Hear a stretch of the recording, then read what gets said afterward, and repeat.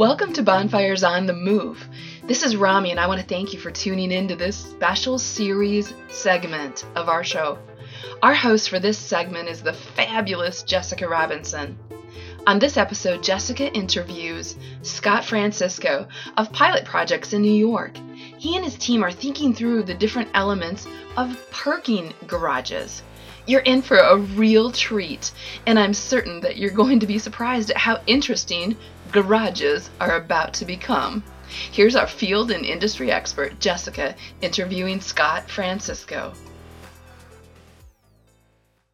So, Scott, it is so good to talk to you this morning. I have to confess that we are about to dig into one of my favorite topics, but it's an obscure one for sure, and that's parking garages. So welcome and thank you for joining me. Thanks for having me. Yeah. So Scott, you're the director of Pilot Projects out there in New York.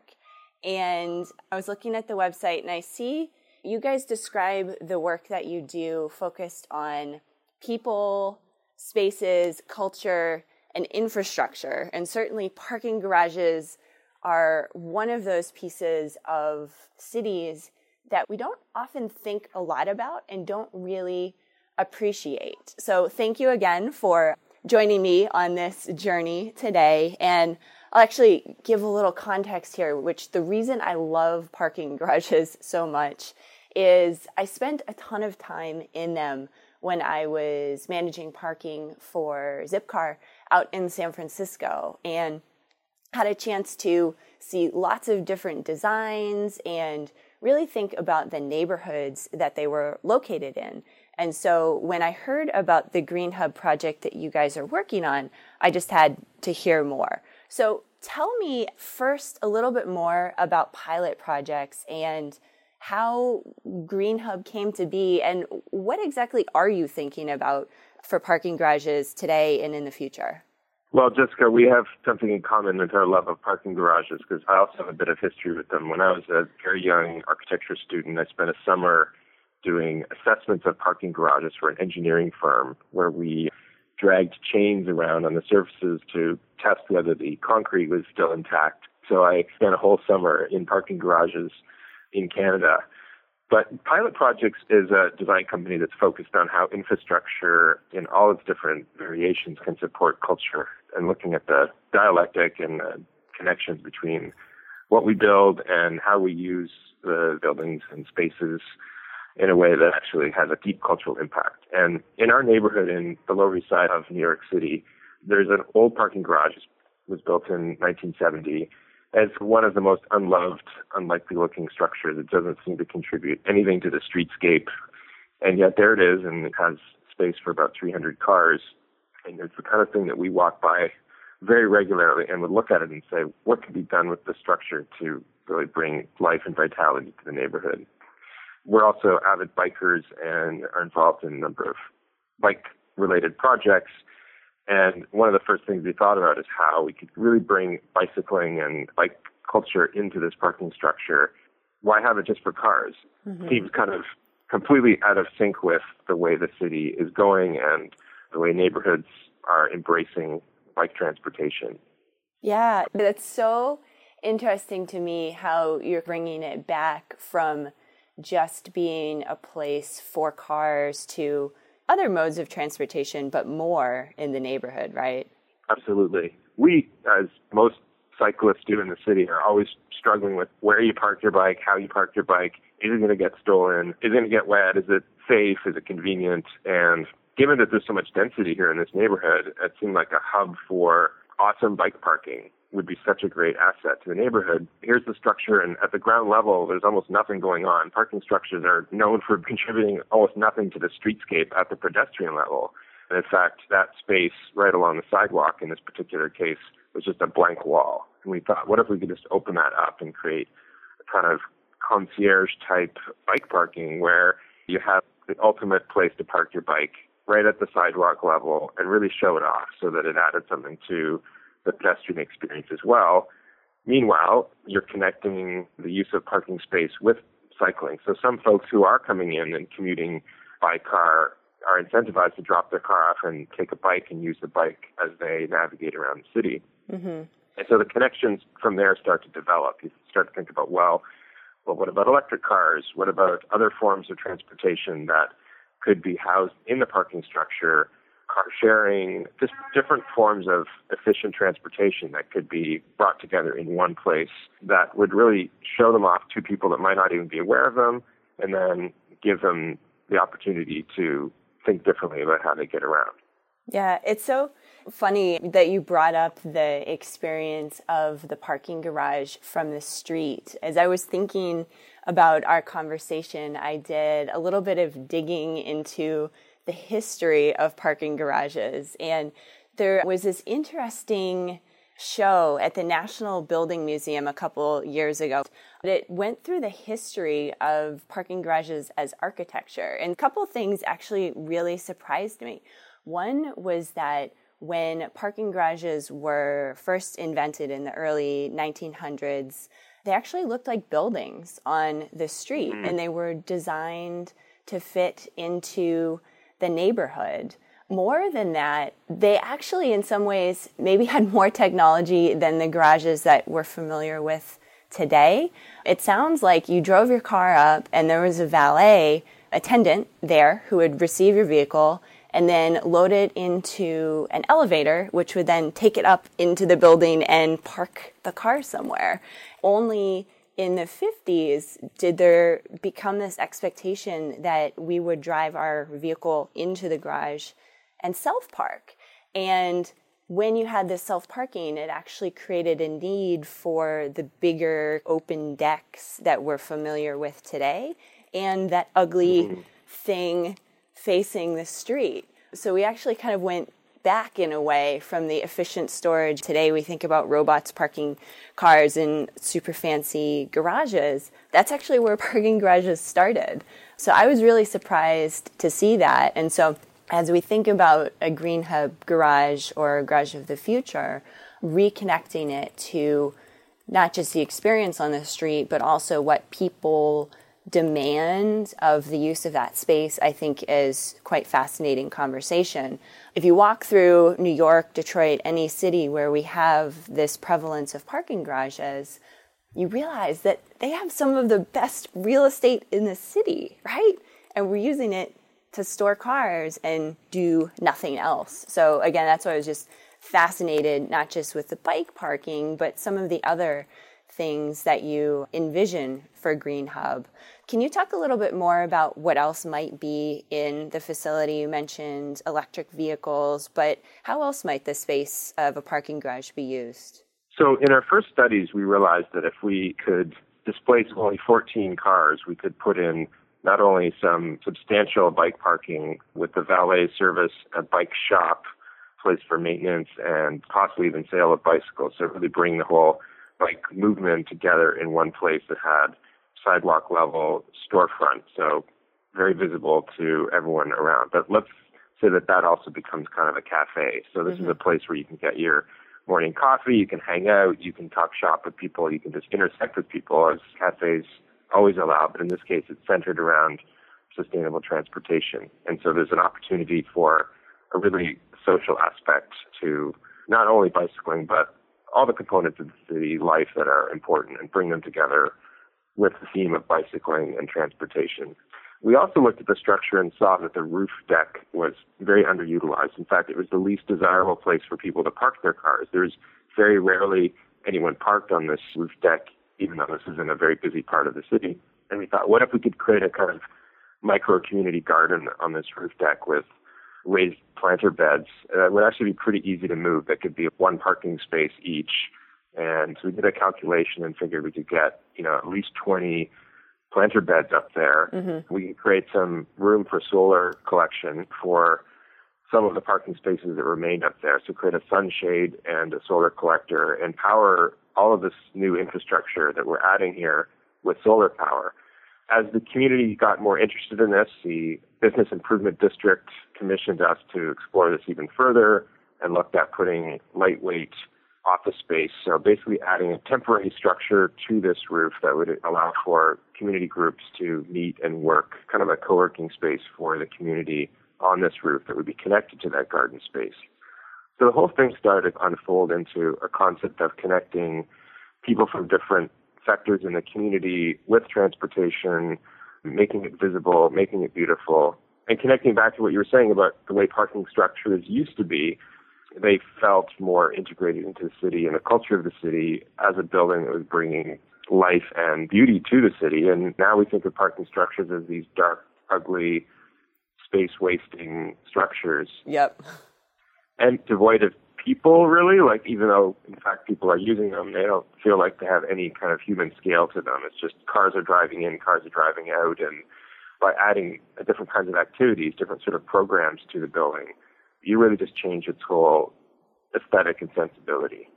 We were thinking, well, what if this became an approach to dealing with parking structures in urban centers all around the country? Every major city in America, and not just the major ones, but the parking structures are everywhere. And we could start exploring this as a theme that could be really creating a network of green hubs all over. So when you came to a new city, you'd count on the fact that there would be this place to go. Let's say you needed to use a car, rent a car, share a car. This would be a place to go. And while you're there, you have access to these other types of transportation. So when someone comes to Detroit, for example, most people that arrive in Detroit as a visitor probably rent a car. Mm-hmm. The idea of renting a bike or using a bike in Detroit is probably pretty foreign to the average visitor. If something like Green Hub existed, you'd suddenly have the opportunity to put that option in front of people and make it feel more accessible. And here's other people doing it, and I can get a coffee and something to eat while I'm exploring my options, and hear from some other people, like, can you bike around Detroit? Once you hear a few people talking about it, it feels a lot more accessible to you. Sure. And I think something you mentioned earlier about parking car and then continuing on in a different way, even if, for instance, in Detroit, you did rent a car from the airport or take a car, what if that were one way and it got you into the city and then you left it behind and continued to explore either on foot or on bike sharing or even on public transit, right? Exactly. You don't necessarily need a car for every piece of that trip when you're visiting a city or getting around during the day.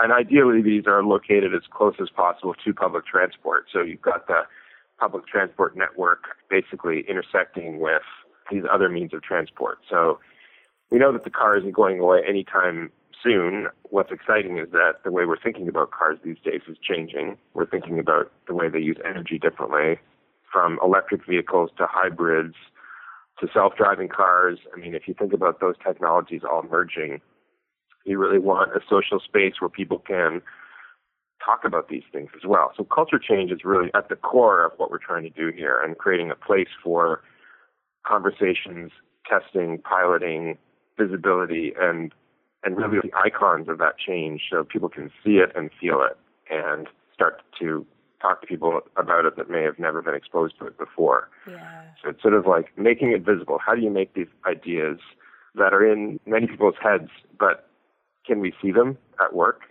Especially in a place like Detroit, where you've got things are a little bit spread out right now, and to go to a place where numerous concepts and ideas existed in one place, you really intensify that possibility for people to basically believe that it's possible. Sure. Yeah, it's so interesting. I feel so lucky in the field that I work in.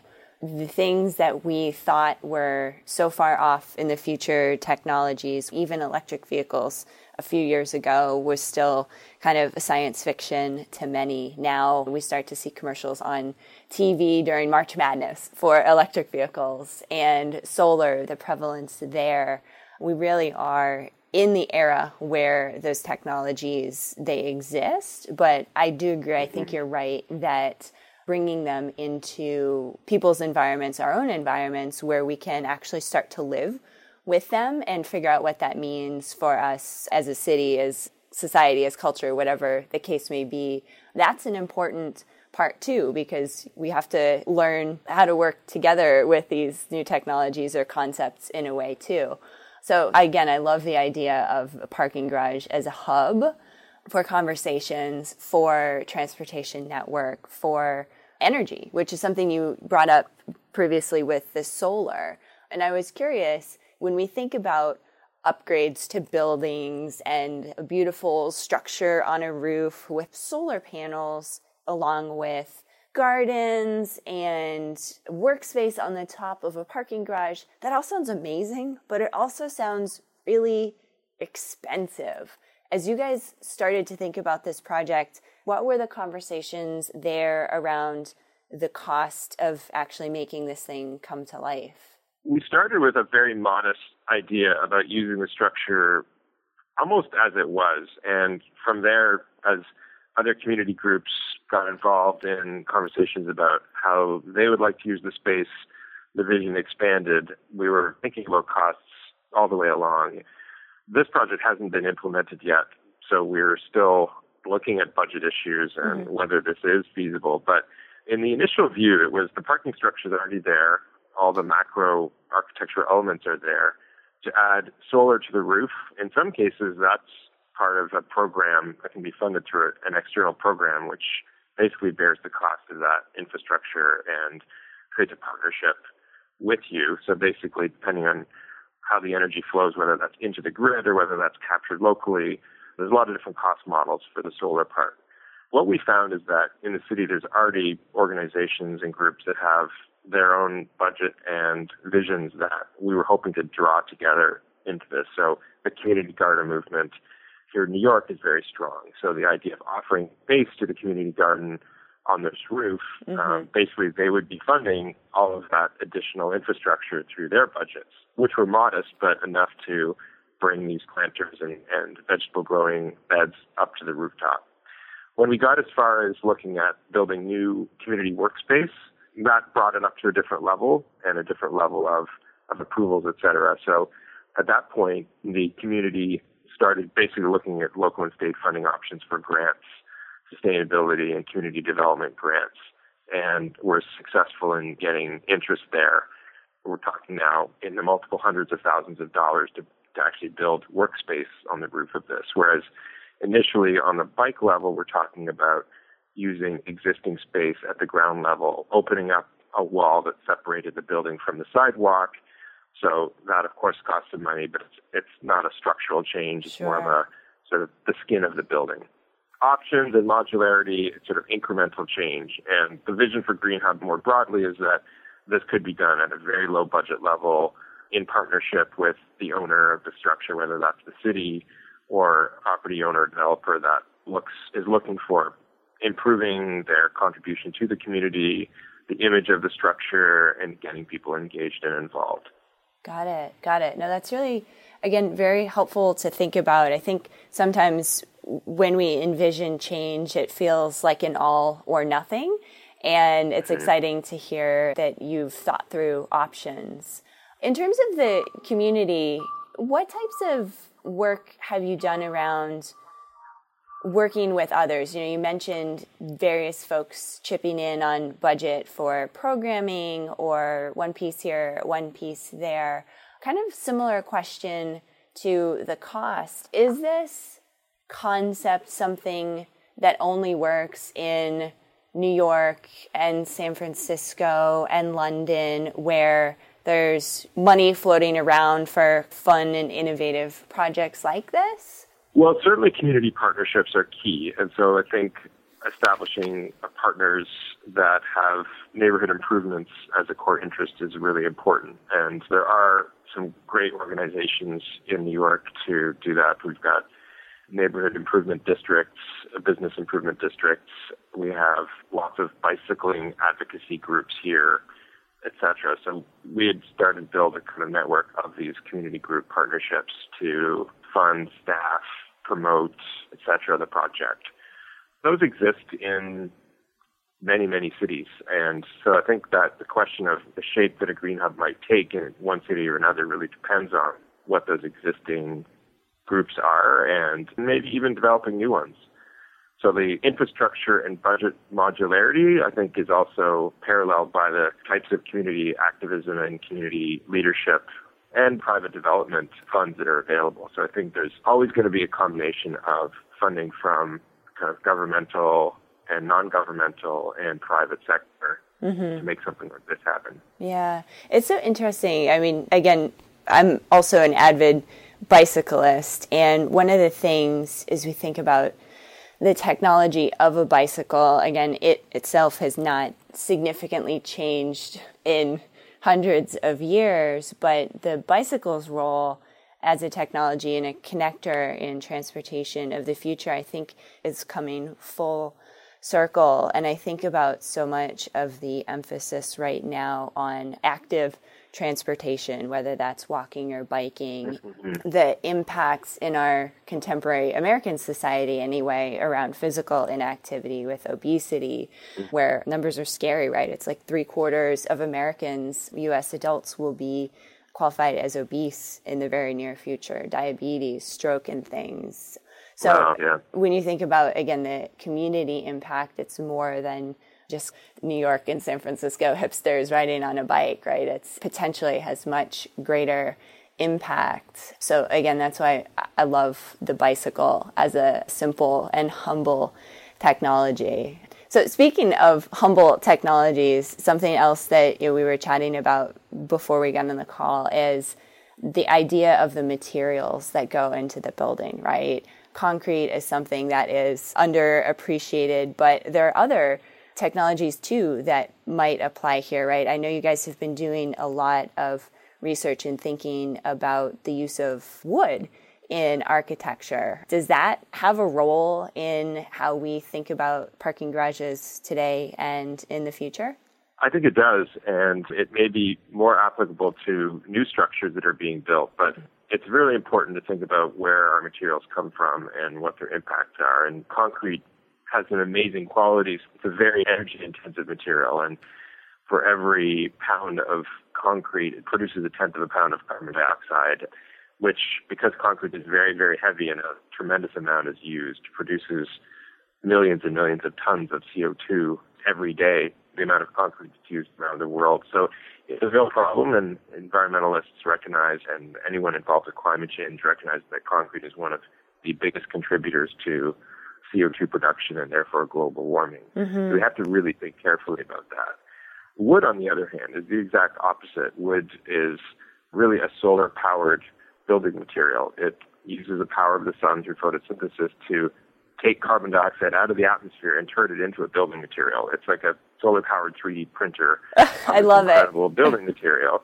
We say it sequesters carbon. That means it's pulling out of the atmosphere and turning it into a hydrocarbon, and it's a material that we can now use to build tall, very strong buildings. Around the world, there's examples now of buildings up to 20 stories tall built entirely out of wood. The new technology is called cross-laminated timber or mass timber, and we can use it for big, heavy slabs, floor slabs, wall slabs, columns and beams. We're able to use different types of wood and even shorter pieces of wood that are laminated together. And because they're large, chunky, heavy components, they're not susceptible to fire in a way that we might think that they would be. Heavy timber construction has always been considered a very fire-resistant way to build because it's difficult for fire to penetrate and consume large, heavy pieces of wood. Light wood buildings, very fire susceptible, but heavy timber buildings are not.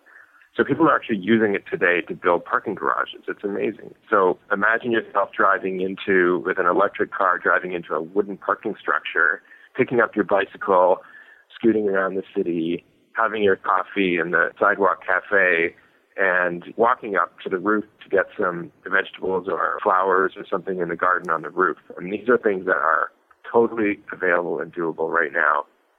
Yeah. And really represent like that sort of integrated urban vision. Yeah, Scott, I think that's a really fascinating thing to think about, this intersection of what we perceive as old technologies or things we've moved past, humble ones coming full circle back together again with electric cars and solar panels integrated into a dense urban city. So, Scott, the vision for Green Hub, it's a lofty one, right? It's bringing people back together. What does that mean for cities of today? Well, when you describe the parking structures of old and they felt like a more urban, dense, thoughtful structure, I really think that's the direction we're coming again. We're looking at cities as a place where people and things and ideas come together. And that's what cities have always been, places for exchange, places of density.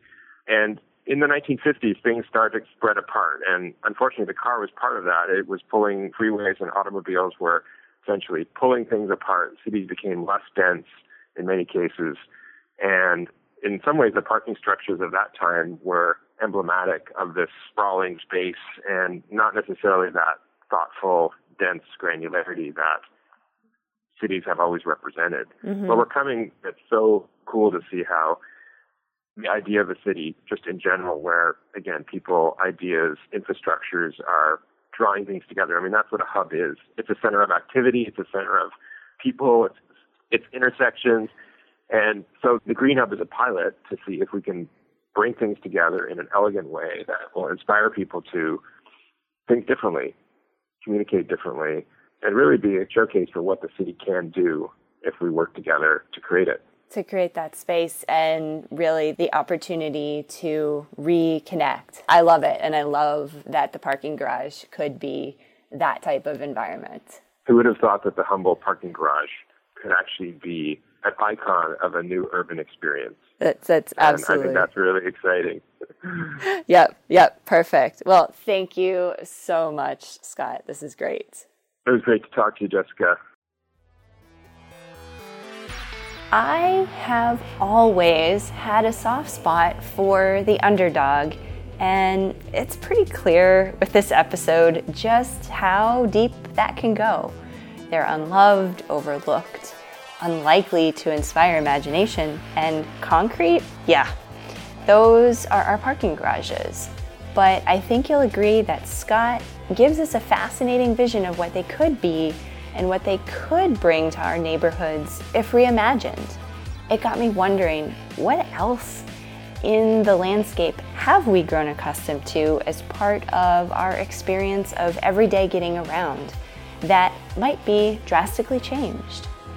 So if you're feeling like you're getting to know me a little better, it won't be surprising to hear that my conversation with Scott sent me down a rabbit hole researching very obscure factoids in the history of these structures.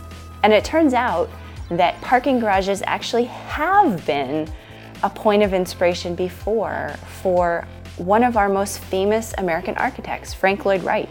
So much so, in fact, that one of his most well-known designs, the Guggenheim Museum in New York, is based on the spirals of a parking deck.